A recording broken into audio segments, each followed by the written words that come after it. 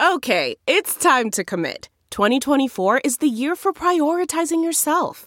Begin your new smile journey with Byte, and you could start seeing results in just 2 to 3 weeks. Just order your at-home impression kit today for only $14.95 at Byte.com. Byte Clear aligners are doctor-directed and delivered to your door. Treatment costs thousands less than braces. Plus, they offer financing options, accept eligible insurance, and you can pay with your HSA, FSA. Get 80% off your impression kit when you use code WONDERY at Byte.com. That's BYTE.com. Start your confidence journey today with Byte.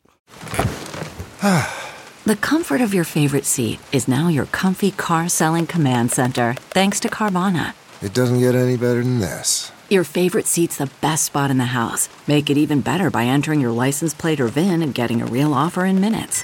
There really is no place like home. And speaking of home, Carvana will pick up your car from yours after you finalize your offer.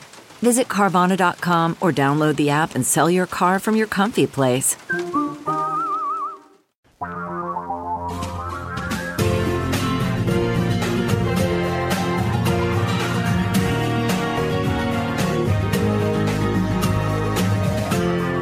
This is the Thom Hartmann Program.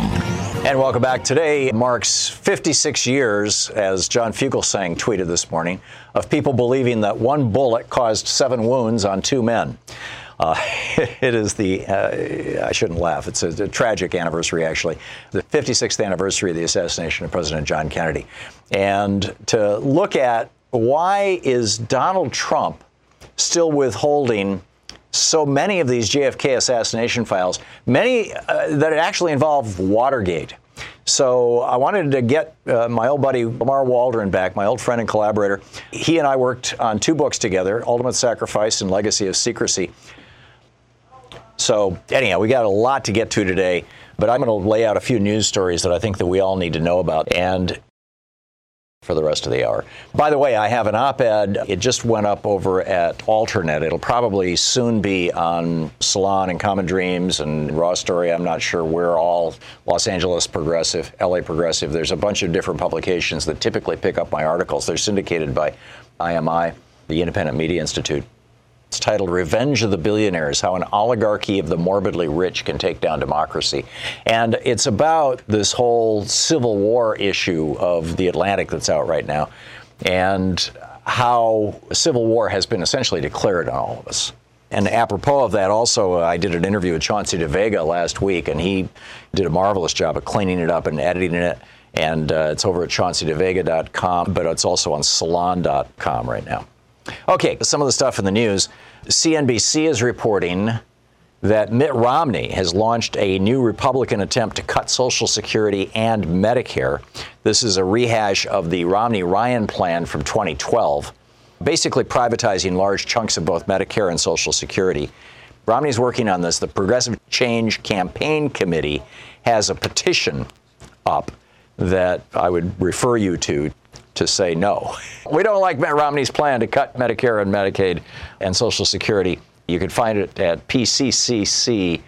You know, the one thing that they don't put in their emails is what their actual URL is. It's just a hot link to it. So you may have to Google Progressive Change Campaign Committee.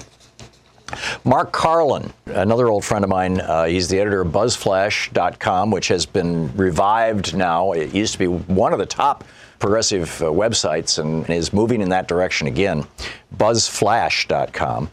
Mark had taken a few years off from working on this, but he's back. And he's got a new piece titled Devin Nunes Endangers Our National Security as a Putin Puppet. It's really worth reading. There's an enormous amount of background in there, and in fact, maybe we'll get Mark on next week to talk about it. The gaslighting has begun from the Trumpies and from the media.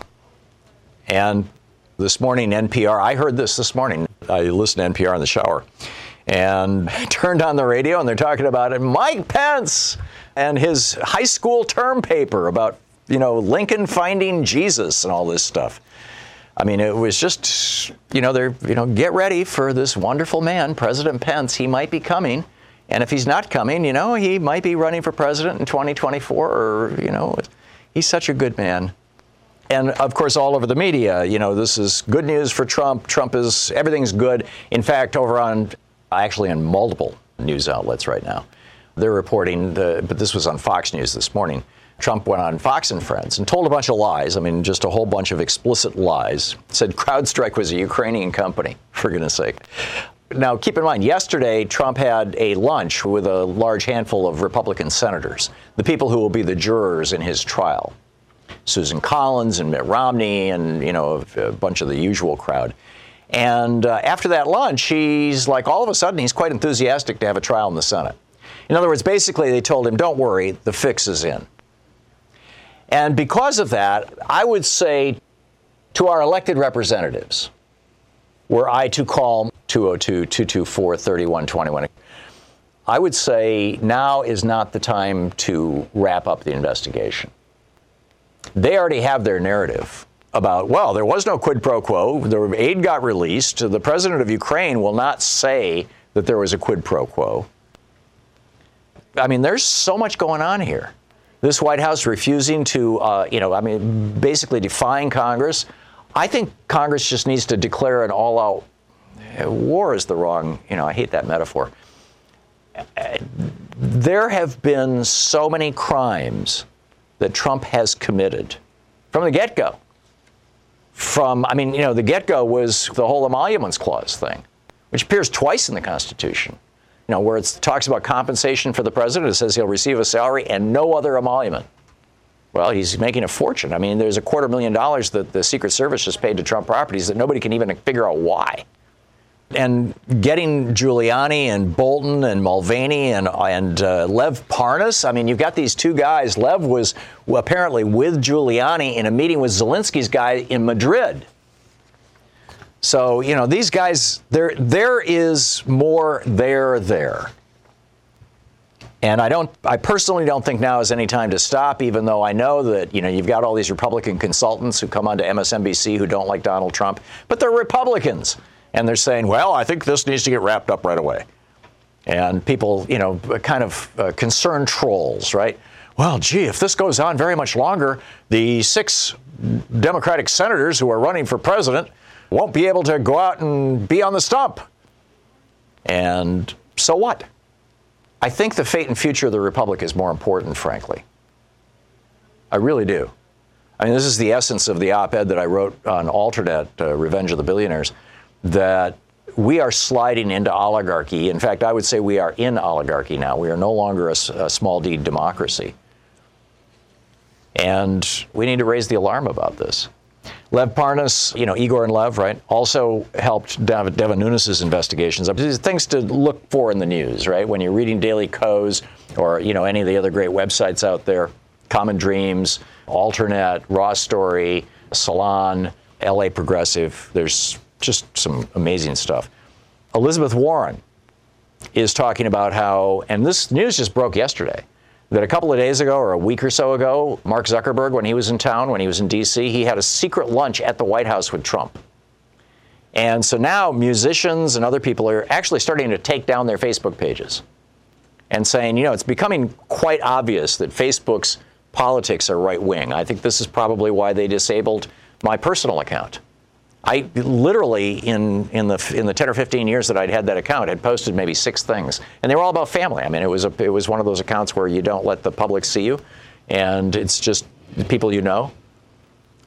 But they took it down, which is fine with me, frankly. I mean, but Zuckerberg, he's been meeting with Peter Thiel, another right-wing billionaire who writes for the Washington Post. And Elizabeth Warren is saying, amid antitrust scrutiny, Facebook is now going on a charm offensive with Republican lawmakers. And now Mark Zuckerberg and one of Facebook's board members, a major Trump donor, had a secret dinner with Trump. This is corruption, plain and simple. I agree with her. Speaking of Elizabeth Warren, she was speaking at Clark Atlanta University yesterday, and her speech got interrupted by a bunch of demonstrators wearing black T-shirts with that said "Powerful Parent Network" on them, shouting, "We want to be heard! We want to be heard!" Turns out this is a group reportedly funded by the Walton Family Foundation. Yes, the Waltons, the richest billionaire oligarch family in America. And they're in favor of for-profit private schools instead of our having public schools. Surprise, it's the Walton family. And their suckers interrupted Elizabeth Warren yesterday. Over on Common Dreams, Medea Benjamin is writing. She just got back from Bolivia. We're going to try and get her on the show next week as well. But she says, I'm writing from Bolivia. This is on commondreams.org. The title is They're Killing Us Like Dogs, a Massacre in Bolivia and a Plea for Help. Keep in mind that the oligarchs have taken over Bolivia and evicted the first indigenous president of that country, Evo Morales. I'm writing from Bolivia just days after witnessing the November 19 military massacre at the Sencata gas plant in the indigenous city of El Alto and the tear gassing of a peaceful funeral procession on November 21st to commemorate the dead. These are examples, unfortunately, of the modus operandi of the de facto government that seized control in a coup that forced Evo Morales out of power. This is the Thom Hartmann Program.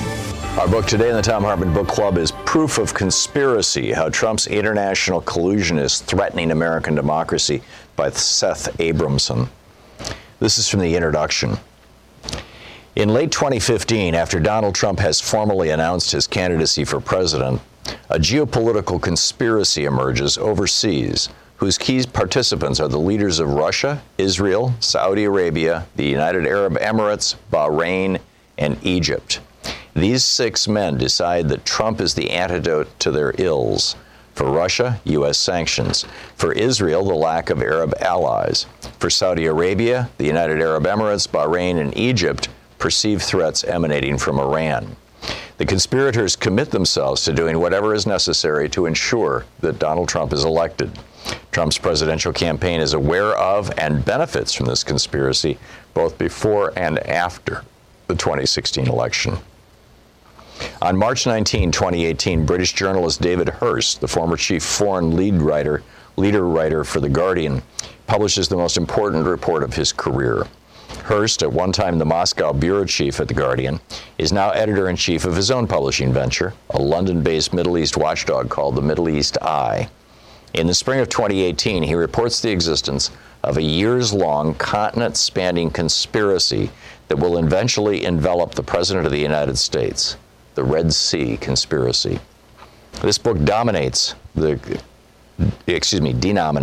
conspiracy Hurst uncovers as the Red Sea Conspiracy for the simple reason that it is hatched on a yacht in the middle of the Red Sea, a seawater inlet of the Indian Ocean bordered by, among other countries, Saudi Arabia and Egypt.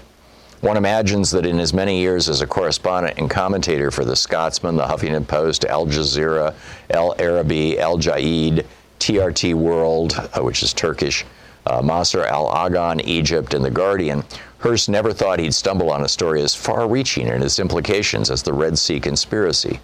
But he did, and what he found could change the course of history.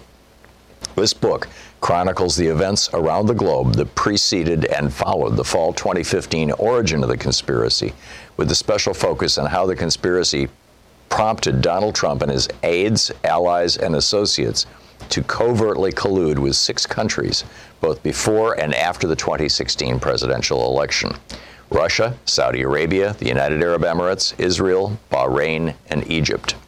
Events that began on the Red Sea in 2015 now influence President Trump's foreign policy toward all of these countries, toward other countries not involved in the conspiracy, such as Qatar and Iran, and more broadly toward Europe, Asia, and the Middle East.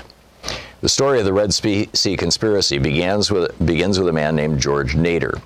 As reported by Hurst in the Middle East Eye, toward the end of 2015, Nader, then an advisor to the Crown Prince of Abu Dhabi, Mohammed bin Zayed Al Nahyan, known as MBZ, convened, with his patron's permission, a summit of some of the Middle East's most powerful leaders.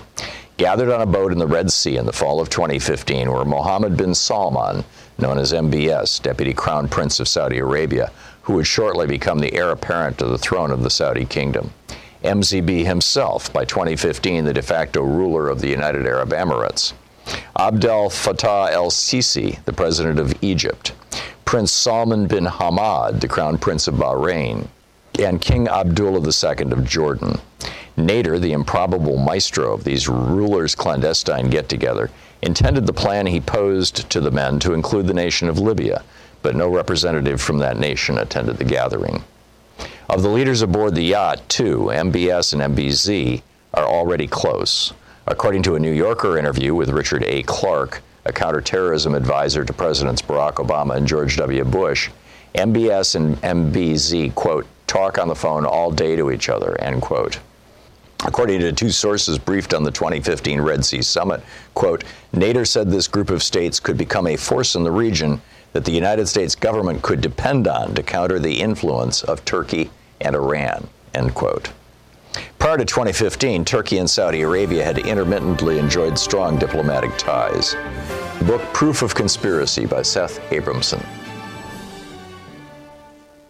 With all the problems unfolding for the Fed and central banks, you may be asking some very important questions. How close are we to the next economic collapse? What will it look like just before the crash? And how can I protect my investments and my retirement? There are a few people better suited to answer these questions than ITM Trading's chief market analyst, Lynette Zhang. Her fact-based research on the markets, currencies, and economy is second to none, and her videos have prepared people for almost every major downfall in the U.S. economy this year. If you haven't heard of Lynette Zhang and ITM Trading, I highly recommend looking them up. They're pioneers in economic education, and they're experts at creating strategies to protect you against the next inevitable crisis. If you're looking to protect your wealth or just hedge against the most volatile economy since 2007, go to youtube.com/ITM Trading. I recommend learning as much as you can before the next crisis hits, so you can make the most educated choices while there's still time. That's youtube.com/ITM Trading.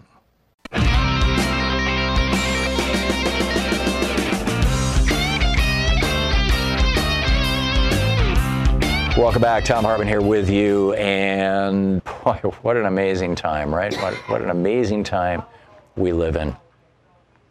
Today is the anniversary, the 56th anniversary of the assassination of John Kennedy. And my old writing partner and buddy, Lamar Waldron, and every time he comes on, people are just like, this is must-listen-to radio. He's going to be talking about how the Kennedy assassination was tied into Nixon and Watergate, and how that is tied into Donald Trump, an ongoing cover-up that Donald Trump is now participating in. Today we're going to be touching on Lamar's book, Watergate, The Hidden History, Nixon, the Mafia, and the CIA, and his other book, The Hidden History of the JFK Assassination. And Lamar, welcome back. Great to be with you again, Tom. It seems like there's always something new to talk about. Yeah, well, this is amazing, Trump and all this. But let's start at the beginning. What's the current status of these still unreleased JFK assassination files?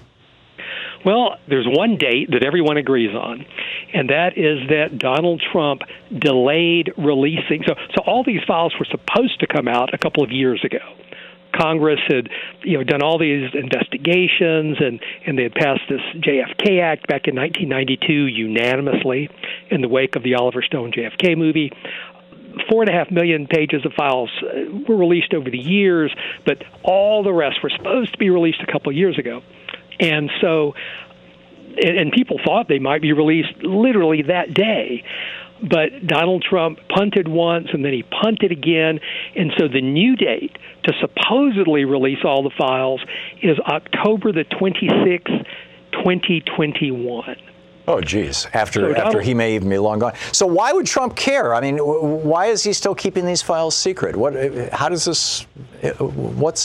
in it for him or what might hurt him if they're released? Well, and to understand that, let's talk about the number of files, because so officially there's almost 16,000 assassination records censored and still withheld in whole or part, mostly by the FBI and CIA.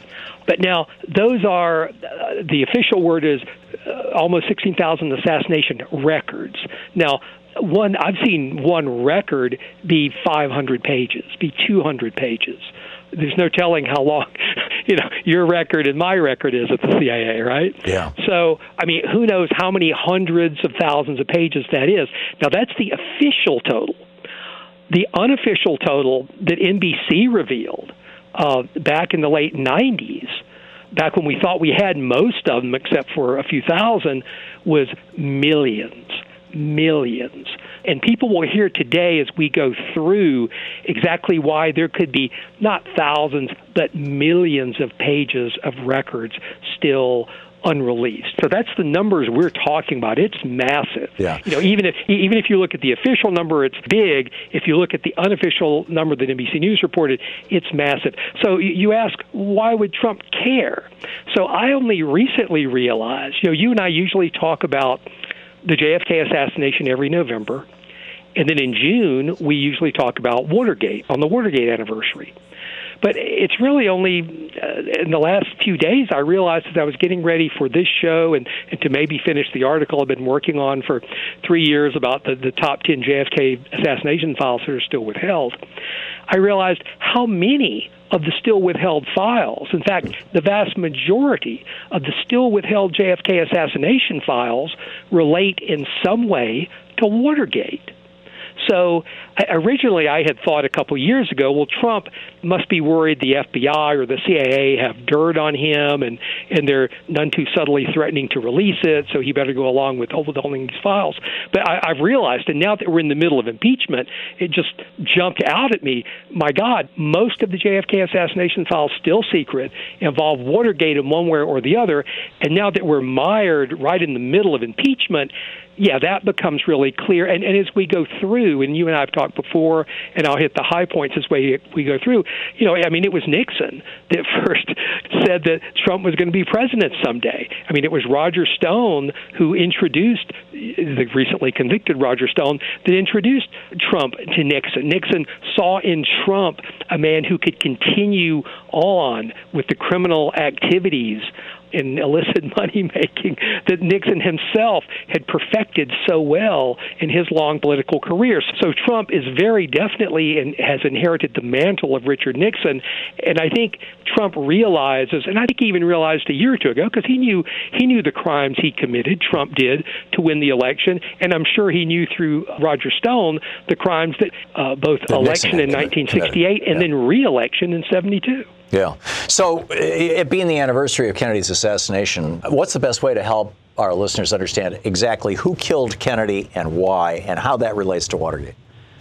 Let's start in 1960, and I know JFK was killed in 1963, but if we start in 1960 and take a snapshot there before we go to 1963, your listeners will not only understand much better who killed JFK, but they'll also understand where Watergate started, because in many ways Watergate and the JFK assassination both started in 1960. So that would be a great place to start if you want me to jump right in. Go for it. Okay. So basically Richard Nixon in 1960 was the vice president for President Eisenhower. And Richard Nixon had used the mafia in his political career to get elected and reelected from the time he ran for Congress and the Senate, then for vice president. I mean, he was just thick as thieves with the mafia, the L.A. mafia. Mickey Cohen admitted, who was the big Los Angeles mob boss back in the 40s and early 50s, admitted giving Nixon all this money.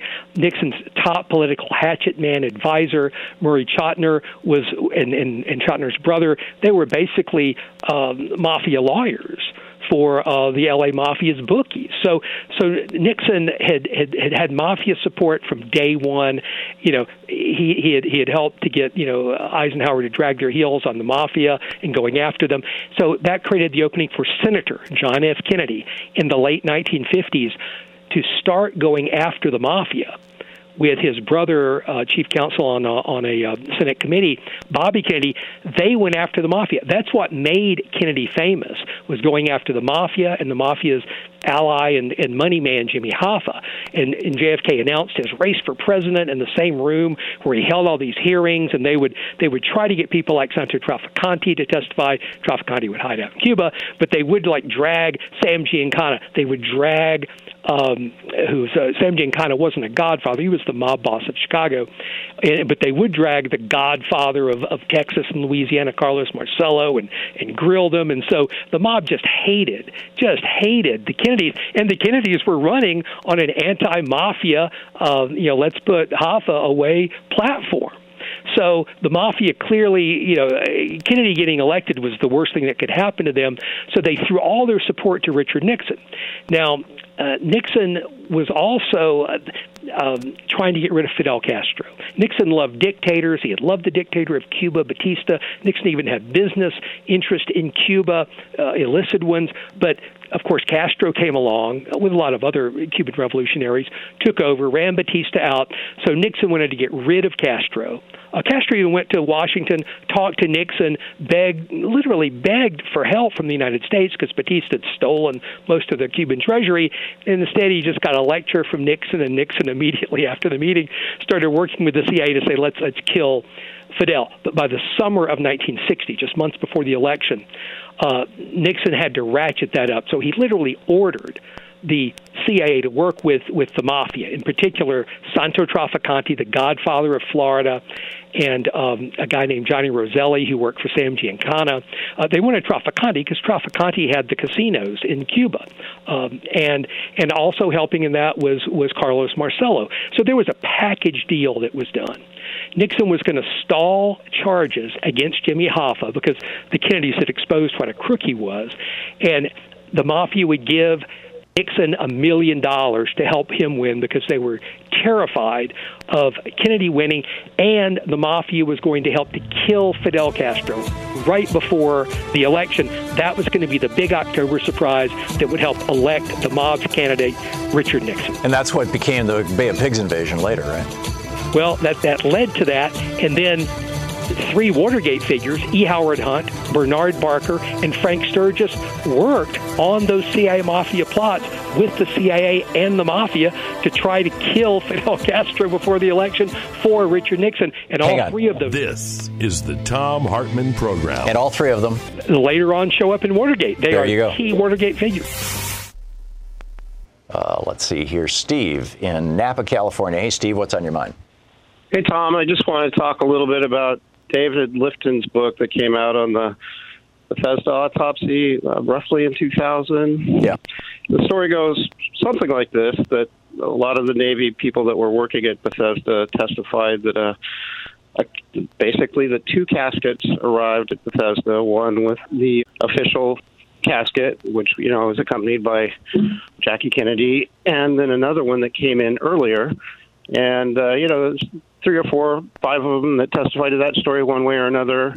And then they went back to the official log that was at Bethesda and found that indeed there was a record that casket came in earlier. And the story goes that a guy named John Leggett, who was supposedly one of the top reconstruction guys that worked as a coroner, I don't know what his official title was. His story is pretty complicated, but, that some surgery was done on the back right of Kennedy's head to repair that wound.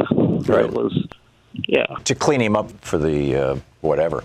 Bobby Kennedy was actually supervising the autopsy, and the reason why, some would argue, and it has been argued by a number of people who were there, that the body was essentially mutilated so that you couldn't do a good forensic analysis of where the bullets came from, was because at that point in time, one of the very first things that the conspirators in this thing, the mob, Carlos Marcello and Santo Trafficante, the mob guys, and their buddies who were mobsters who worked in the CIA, one of the very first pieces of information that they got into the press was that Lee Harvey Oswald was the shooter.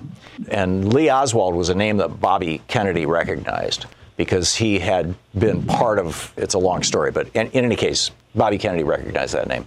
And that led to this connection to Castro.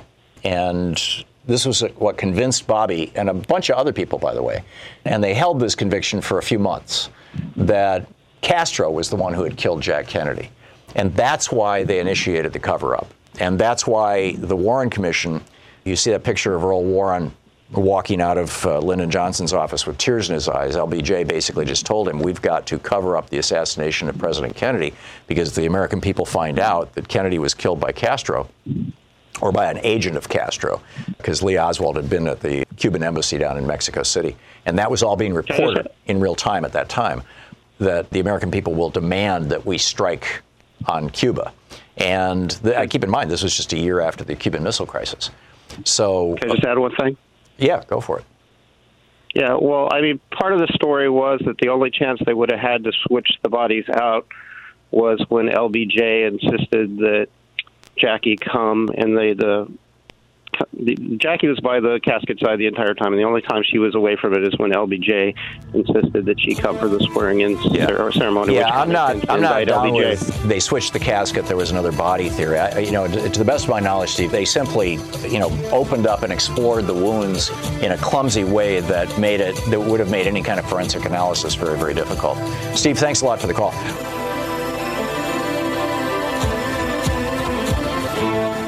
If you couldn't sleep because of an uncomfortable mattress, you'd buy a new one, right? So why are you still sitting in the same uncomfortable office chair day after day? Take my advice and take your comfort and productivity up to the power of X. We're the world's finest office chair, the X chair. With 10 customized ergonomic adjustments and patented dynamic variable lumbar support, DVL, you'll appreciate the X chair difference the very first time you sit down in one. I love my X chair, and trust me, if you're sitting in anything other than an X chair, you're sacrificing true comfort and productivity. Give yourself the gift of an X chair. Your body and your bottom line will thank you.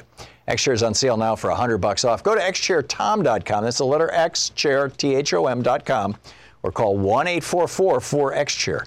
X chair comes with a 30-day, no questions asked guarantee of complete satisfaction, and you can finance your purchase for as little as $30 a month. Go to xchairthom.com now and use the code XWheels for a free set of the new X Wheels with your chair. xchairthom.com. That's xchairthom.com.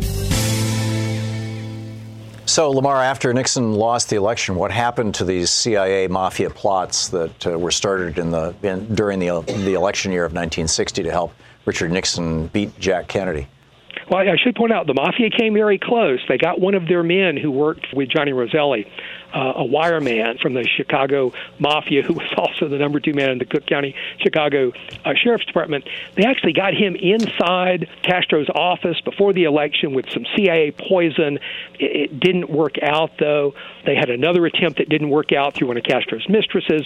So they came real attempts close. to assassinate Castro. Right, to assassinate Castro. They came real close. But so after Kennedy gets sworn in, he is never told about these plots. And the CIA continues them. So they sell him this bill of goods on the Bay of Pigs, which could have never worked because a few thousand Cuban exiles could never defeat the entire Cuban army and militia, right? But the CIA was certain that Castro would be dead because Trafficante and Roselli and Marcello would make sure of that. But because E. Howard Hunt was a career CIA officer, kind of a medium-level CIA guy. He didn't like a couple of the liberals that the Kennedys wanted in the new Cuban government if they'd been able to depose Castro. So he quit right before the Bay of Pigs invasion, so the assassination wasn't carried out. So it was just a big mess. But guess what? The CIA continued those plots without telling JFK and Bobby. Bobby and JFK briefly found out in May of '62, in hindsight, that there had been plots. They promised they would never do it again without telling the Kennedys, Bobby being the Attorney General by then. And, of course, the CIA, in particular a gentleman by the name of Richard Helms, who headed covert operations in the CIA, continued those plots into 1963 without telling the president and without even telling JFK's new CIA director, John McCone. So those plots involving the mafia, the same mobsters that the Kennedys are going after, great guns. I mean, the Kennedys didn't just promise to go after the mafia when JFK was elected. If he was elected, they really went after them. They deported Marcello, who had to sneak back in. They were pressuring not just Trafficante, but his family. I mean, the mob's backs were literally against the wall in 1963. So that's the situation there. But now Castro was still in power, too. The Kennedys weren't about to use the mobsters they were going after to try to kill Fidel. I mean, that wasn't what they were about anyway, right? They wanted to bring democracy to Cuba, not just install another dictator like Nixon. So as you and I were the first people to ever discover and report, and you fully deserve half the credit for this, the number 3 man in Cuba, the highest black official in Cuba, the head of the Cuban army, reached out to JFK in May of 1963, 6 months before JFK was assassinated, and said, look, if you'll back me, I will overthrow Fidel Castro, and I'll work with your people, and we'll set up a coalition government, and we'll bring democracy to Cuba. And so that's what JFK and Bobby were very much concerned with in 1963, was overthrowing Fidel with the head of the Cuban army and going after the mafia. But those two things would prove deadly. We're talking to Lamar Waldron. He's the author of numerous books, most recently Watergate, The Hidden History, and The Hidden History of the JFK Assassination. 1960, Richard Nixon reaches out to the mafia, who has supported him his entire political career, and says, if I'm going to beat Jack, and he's vice president of the United States at the time, he says, if I'm going to beat Jack Kennedy, I need to be able to take down Castro, because that was the big hot thing that was in the news. Castro had taken Cuba communist. And so he hires the mafia to kill Castro. It doesn't work out, and Nixon loses the election. Jack Kennedy comes in. He's aggressively prosecuting the very mafia and many of the very same mafia figures that Nixon was working with to kill Castro.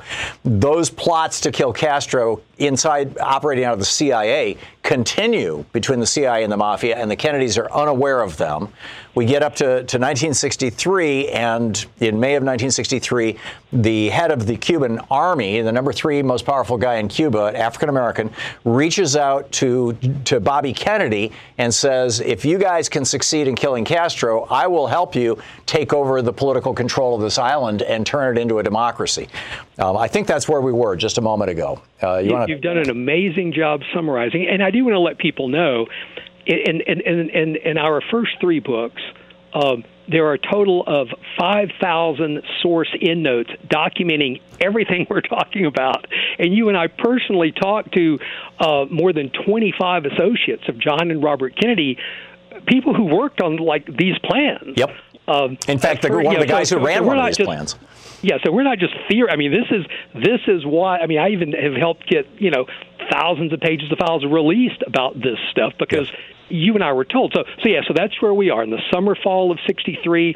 You got and the guy in Cuba, his name was Commander Juan Almeida, the head of the Cuban Army. So you got the JFK Almeida Q plan going on. You've got the CIA still working with Traficante, Roselli, and Carlos Marcello to kill Fidel secretly without telling JFK. But here's the problem. Working on the JFK Almeida coup plan, and you and I talked to the guy, Bobby Kennedy's number 1 Cuban guy, Harry Luis Williams, yes. Exactly. And he was assigned got to know him pretty 3 people in the CIA to work with him. One was E. Howard Hunt, the same guy Nixon had been using back in '60. Hunt's assistant, Bernard Barker. The reason the CIA assigned Barker to work with Hunt back in 1960 was Hunt had helped to overthrow governments before in Latin America, like in Guatemala in '54, but Hunt had no mafia experience. So way back in '60, the CIA said, oh, well, here's Bernard Barker. He's worked for the mafia and Traficante for more than a decade, and now he's a low-level CIA agent. Yeah, he'll become your assistant. And then also working with Harry was a guy named James McCord, who would also be one of the Watergate burglars along with Bernard Barker. Right. And so the problem, and McCord, by the way, this may be the last time we mentioned him, from all reports, he was, as Harry Williams told us and other Robert Kennedy associates told me, was an honest, decent guy. So he's not involved with any of the, So how and where did the mafia plan to kill Kennedy? I mean, how does that come out of this? Well, so the way it comes out of it is the Kennedys had banned the mafia from having any role in the JFK Almeida coup plan or from reopening their casinos after it succeeded. So the mafia had nothing to gain by letting this coup plan go forward or actually overthrow Castro. Right. Well, and Almeida was going to blame he wasn't going to take the credit for Castro's death. He was going to blame it, according to files and sources, on a Russian or a Russian sympathizer, and said, oh, look, the dastardly Russians killed our beloved Fidel. I need some U.S. help to keep the Russians from taking over Cuba. And no one would ever know, that Almeida had really been working, for JFK all that time. So that was looking good. But see, working on that coup plan were E. Howard Hunt and Hunt's assistant Bernard Barker. I mean, they were arranging like big payments to Commander Almeida through foreign banks, helping to get Almeida's wife and 2 of his children out of Cuba before this coup would happen. And so Barker was still working for Santo Traficante at that time, directly, as well as working on the CIA mafia plots. Hunt was working on the CIA mafia plots, but it appears from all of my research that Barker was the guy who basically told the mafia all about the JFK Almeida coup plan. So we actually have CIA files that show, the mafia learned this top secret thing that even Lyndon Johnson, the vice president, wasn't told about. The mafia knew about it. They infiltrated it, and they were able to use it in a way that would force, because if this is a year after the Cuban Missile Crisis, when we all almost got blown up, right? And so if it came out that the U.S. was trying to, working with the number 3 guy in Cuba to overthrow, that could trigger nuclear war. And the mob knew that. They had people like Bernard Barker and another CIA agent working for Marcello by the name of David Ferry. And so, they knew the government could never let this come out. So they were planning to kill JFK in a way that would implant evidence so that you couldn't expose what they did without exposing Commander Almeida and potentially triggering World War III. And so the plan was first done because Roselli was involved. Giancana was under too much pressure, but Roselli was fine. Trafficante and Marcello liked him. It was first going to be done in Chicago in early November. Then if that didn't work, it was going to be done November the 18th in Tampa, an attempt you and I discovered for the first time. Yep. And the fallback for Tampa was going to be Dallas on November the 22nd. You're listening to the Thom Hartmann Program. The assassination of Jack Kennedy, the crimes of Richard Nixon, and now Donald Trump's involvement. We're going to circle back around to Trump in just a minute. And Bill Barr. You're listening to Thom Hartmann. Lamar, how did the cover-ups begin as soon as Jack Kennedy was shot in Dallas, and how does the Warren Commission figure into all this? Well, so the mob knew that the cover-ups were literally ready and had been planned by the government for more than 2 months before Dallas because there was something called the Cuba contingency plans. Yeah, we found that document in the Kennedy Library. Exactly right. And you found it there, and then I got more later from the National Archives.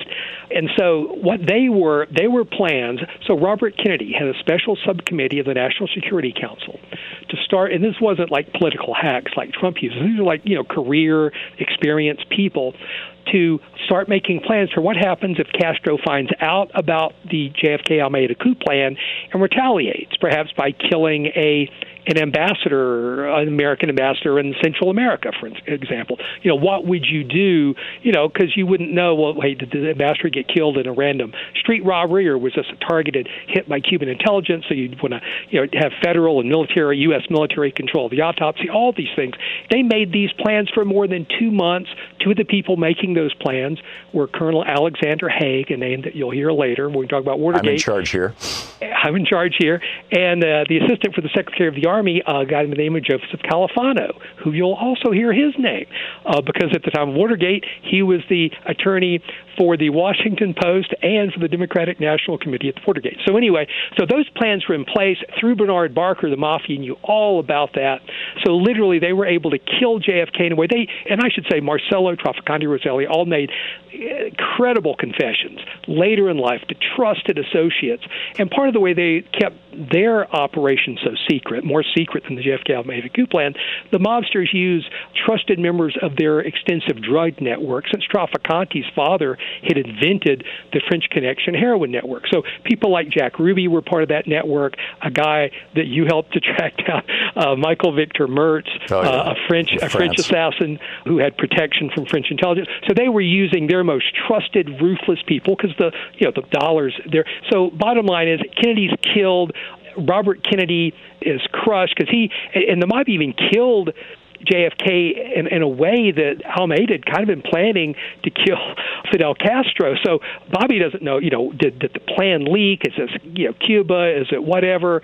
And then LBJ. So Bobby thinks that his plan to kill Castro got turned around against his own brother, and he essentially paid for the assassination of his own brother. That's his initial thought on this. That's part of it, a big part of it. And he just didn't know because, remember, he doesn't know the CIA mafia plots with the very godfathers he's targeting have continued. And the CIA director doesn't know about those plots either. So right, these plots that Nixon started in order to win the election in 1960. Exactly, right. and then Lyndon Johnson, who now becomes president, he wasn't even told about the JFK Almeida coup plan. He's just finding out this for the first time. And as he told Harry Williams through Joseph Califano later, he didn't want another Bay of Pigs in his first weeks, months of his administration. Plus, he didn't want World War III, and that's what we were all thought.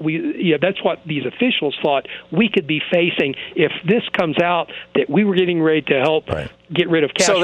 So they had to cover it up so that the American people didn't find out that Castro did it and didn't demand, that we invade Cuba, which would provoke a war with Russia, because they didn't realize that was the cover-up. And that's exactly why the Warren Commission was created, not to really get to the bottom of the assassination, but it had two reasons for existence. One reason the Warren Commission existed was to prevent World War III. Right. And the LBJ had to literally, not physically, but mentally, twist the arm of the Chief Justice of the Supreme Court to get him to serve on it and to chair that commission, which was crazy because Jack Ruby, who killed the Patsy Oswald, his case could have wound up at the Supreme Court. But anyway, Warren didn't want to. LBJ said, look, if you don't do this, we're talking millions of lives. And so he did it. The other thing was LBJ wanted, because JFK had died in Texas and the general public had no idea about the Chicago and Tampa attempts, he also wanted that report out so he would be, kind of cleared of involvement before the 1964 election. So people like Gerald Ford, a conservative congressman from Michigan, was appointed. They had a chief counsel by the name of David Bellin. It was Gerald Ford who helped to create the phony magic bullet theory that persists to this day, that says the bullet coming down at the steep angle, hits JFK in the upper back and somehow emerges from his, just below his Adam's apple, which is higher, and then dives down. Just ridiculous stuff through Gerald Ford and this David Bellin guy, and you'll hear both of their names again later. So bottom line is, JFK's dead, LBJ's president, Richard Helms soon becomes the CIA director, and continues those CIA mafia plots all the way till 1965, and finally pulls that plug. Then we're ready to finally jump ahead to 1968, and now Richard Nixon's running for president again. Right. Robert Kennedy's been shot. He's dead. Martin Luther King is dead. And, I have to say, Nixon's strategy to win in 1968 was an awful lot like Trump's strategy that let him steal the election this last time. Which is what? Treason and bribes?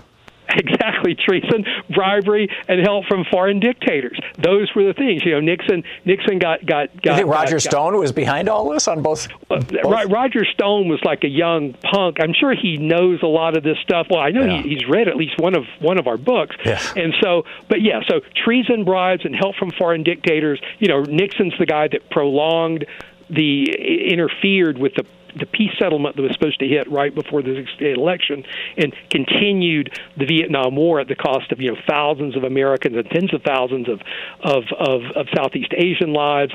Bribes from foreign dictators, bribes from the mafia and super rich guys like Howard Hughes. So basically, Trump to win.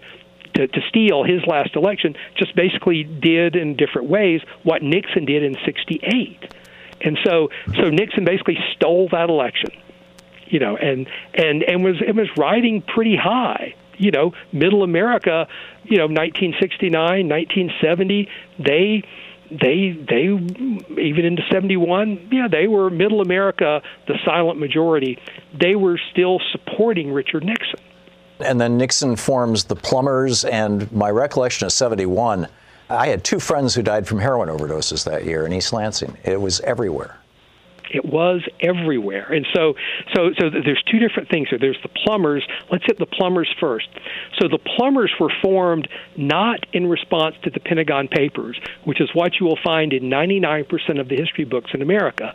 But that didn't start, going down as far as Nixon finding out and it being a public thing in the New York Times and the newspapers and stuff like that. That didn't happen until late spring, early summer. The Plumbers were being formed in early April, late March, before the whole Pentagon Papers thing exploded. The reason the Plumbers were formed was that Johnny Roselli, he'd threatened to leak the CIA mafia plots back in 1967 to America's top journalist, Jack Anderson, and everybody had backed off, and the mainstream media just pretended like they didn't know what that was.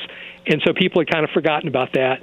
Now Roselli was facing prison and possible deportation, so he threatened in January of 1971 to out the CIA mafia plots. He kind of leaked a little information, but not tying them to Nixon. And so word was that Nixon's Attorney General, John Mitchell, a tough guy who had been JFK's commander back in the PT 109 days in World War II, John Mitchell was one of the toughest, roughest guys in Washington. Reportedly, John Mitchell was in tears when Nixon told him what was about to happen, that it was going to come out, because John Mitchell, the Attorney General, kind of like today with Barr, was also trying to manage Nixon's reelection campaign, right. and so this was horrible. So basically, a deal was cut with Johnny Roselli.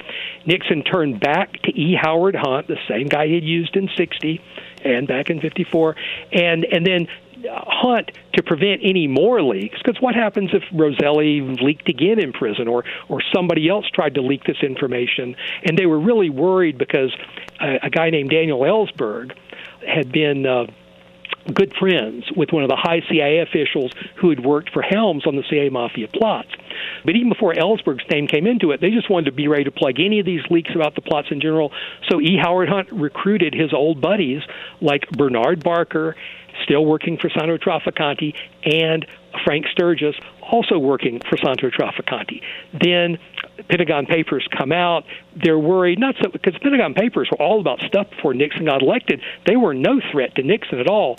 But the CIA said, look, this Ellsberg guy, he knew the daughter of Helms' number 2 guy on the CIA mafia plots, and if she told this to Ellsberg, we see what Ellsberg's done with, that could be the end.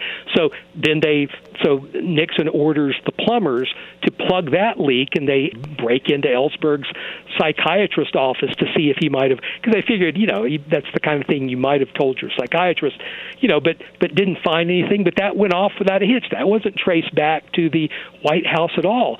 So they're just getting away with murder, literally, and then we come back to the heroin.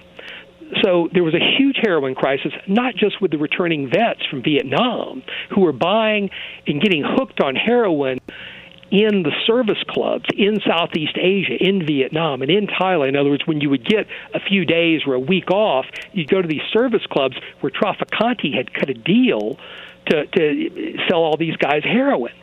And as we will learn shortly, as Alexander Haig will learn shortly, Richard Nixon was getting a cut of those heroin sales every month taken to the White House. Now, that won't come out for a while, but that's what's literally going on. Wow. And so that's why Nixon starts his own White House drug unit. And who does he put on that unit but E. Howard Hunt and Trafficante's men, Bernard Barker and Frank Sturgis. To look into the heroin problem. Right. Amazing. We're talking to Lamar Waldron, his most recent book, The Hidden History of the JFK Assassination, and Watergate, The Hidden History. So, Lamar, how did the Democrats finally get Nixon to resign? Well, or do you want to finish the previous story? Well, let's let Watergate happen first. Okay. Because what happened was Nixon was just riding high in late 71, so he orders Richard Helms to have one of E. Howard Hunt's friends arrange to assassinate Fidel Castro down in Chile, where the socialist Salvador Allende has been elected. So Nixon and all of Nixon's business supporters, they all hate Allende, right? And so this is kind of like a twofer. You can assassinate Castro and do it in Chile, so it'll embarrass Allende and hurt his standing in the socialist world. But Hunt's friend is not able to get the Cuban exiles, and these were people that knew Bernard Barker and people like that too, to pull that off. Castro finds out about this hit, though, that he was almost killed there, and he's royally pissed off. So Castro compiles a dossier of all the U.S. attempts. I shouldn't say all. I should say a lot of the U.S. attempts to kill him going back to when Nixon was vice president. And Castro gives that dossier of CIA assassination attempts to the Chilean ambassador in Washington, D.C. So the CIA, because they had infiltrated that embassy, of course, because that's what our CIA does, they find out that there's this huge 100-plus page dossier with pictures and dates and places, and it lists all the assassination attempts against Fidel that started under Vice President Nixon. And so Nixon's riding high, but he knows it wasn't just assassinating Castro. The $1 million bribe was part of that deal, too. And guess what? In 72, there's a new $1 million bribe again to get Hoffa out of prison this time, but with special conditions, so the mafia didn't have to keep dealing with him as the head of the Teamsters. So there's a new $1 million bribe on top of the old $1 million bribe. Nixon's worried if this comes out, if the Chilean embassy gives that to the DNC, he's toast. He's not getting reelected, even if he's running against George McGovern, who I'm proud I voted for. But so first he has the plumbers burglarize the Chilean embassy, which he talks about on a tape that wasn't released until 1999, in which you won't find, I don't think, in maybe one other Watergate book besides mine. And and he had the boys, burglarize it. He knows all about that. And then they only find part of the dossier there, but it's enough to scare them. Because they can say, "Oh my God, this is a few pages out of a 100-plus page document," and so that's the reason they start trying to burglarize the DNC. There are 4 attempts, 2 successful. They're caught on the last one. They weren't there just for bugging. They had enough film to take thousands of pictures because they were going to photograph everything. Almost every one of the Watergate burglars had worked on some aspect of the CIA mafia plots, so they would recognize what they found. That all happened, but all that's happening, Watergate happens in June of 72. Nixon's overwhelmingly reelected that fall in November, and he's riding super high. Finally, it's James McCord, who is the honest guy in this whole plumbers group. He has a conscience, and so he starts spilling stuff to the Judge Sirica. There's the televised hearings. It turns out they're tapes, and then everything drags out, and then we come to early August of 1974 when Nixon finally resigns. But it's a myth that Goldwater and some Republican senators got him to resign, and when we come back, I'll explode that myth, and then we'll get into Donald Trump. Cool.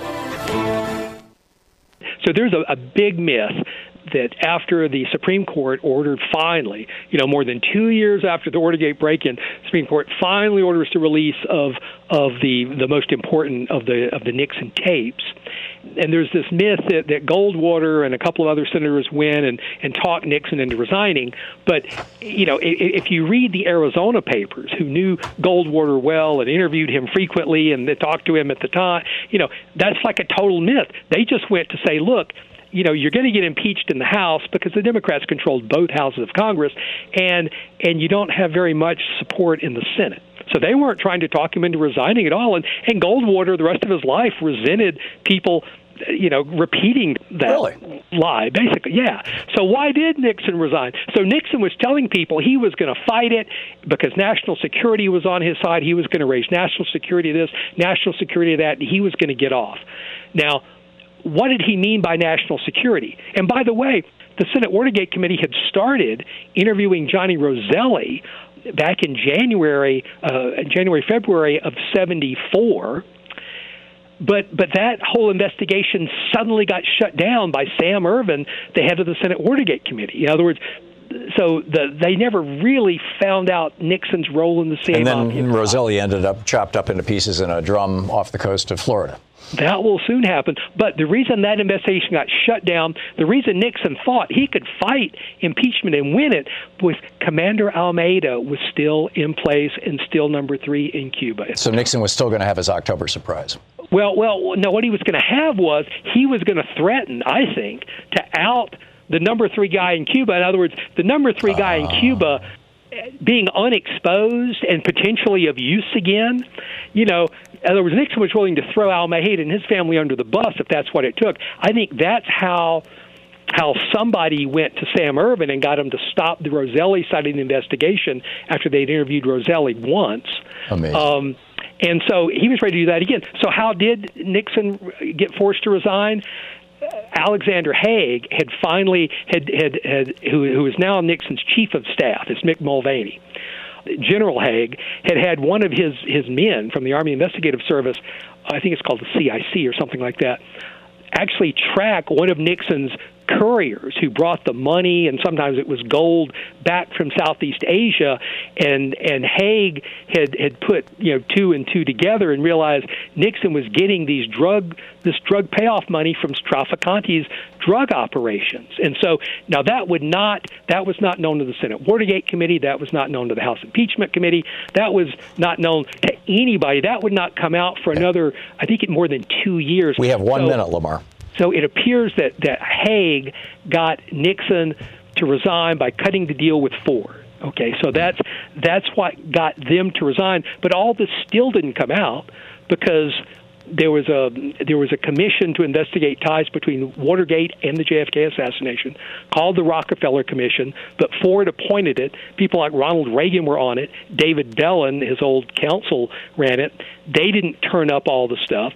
Then you had people like George Bush Sr. and William Barr in the CIA withholding files, not just from the Rockefeller Commission, but from the Senate Church Committee. So all this stuff we're Bill talking Barr about, played a role in all this, too.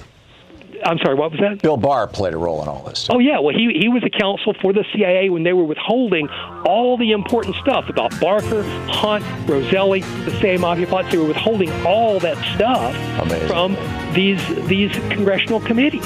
We are just plain old flat out of time. Lamar, and that brings us to today. But for the rest of it, you can just look in the headlines of the newspapers, and it's going to play out, I think a lot like it did, which means it's going to take a heck of a long time to get rid of Trump. That's very interesting. That's my prediction. Okay, thank you. Lamar Waldron, Watergate, The Hidden History of the JFK assassination, and the books that Lamar and I wrote together, Legacy of Secrecy and Ultimate Sacrifice. Thank you so much, Tom. Thank you, Lamar. Great talking with you. Tag, you're it. You've been listening to Thom Hartmann. For audio and video archives, visit thomhartmann.com.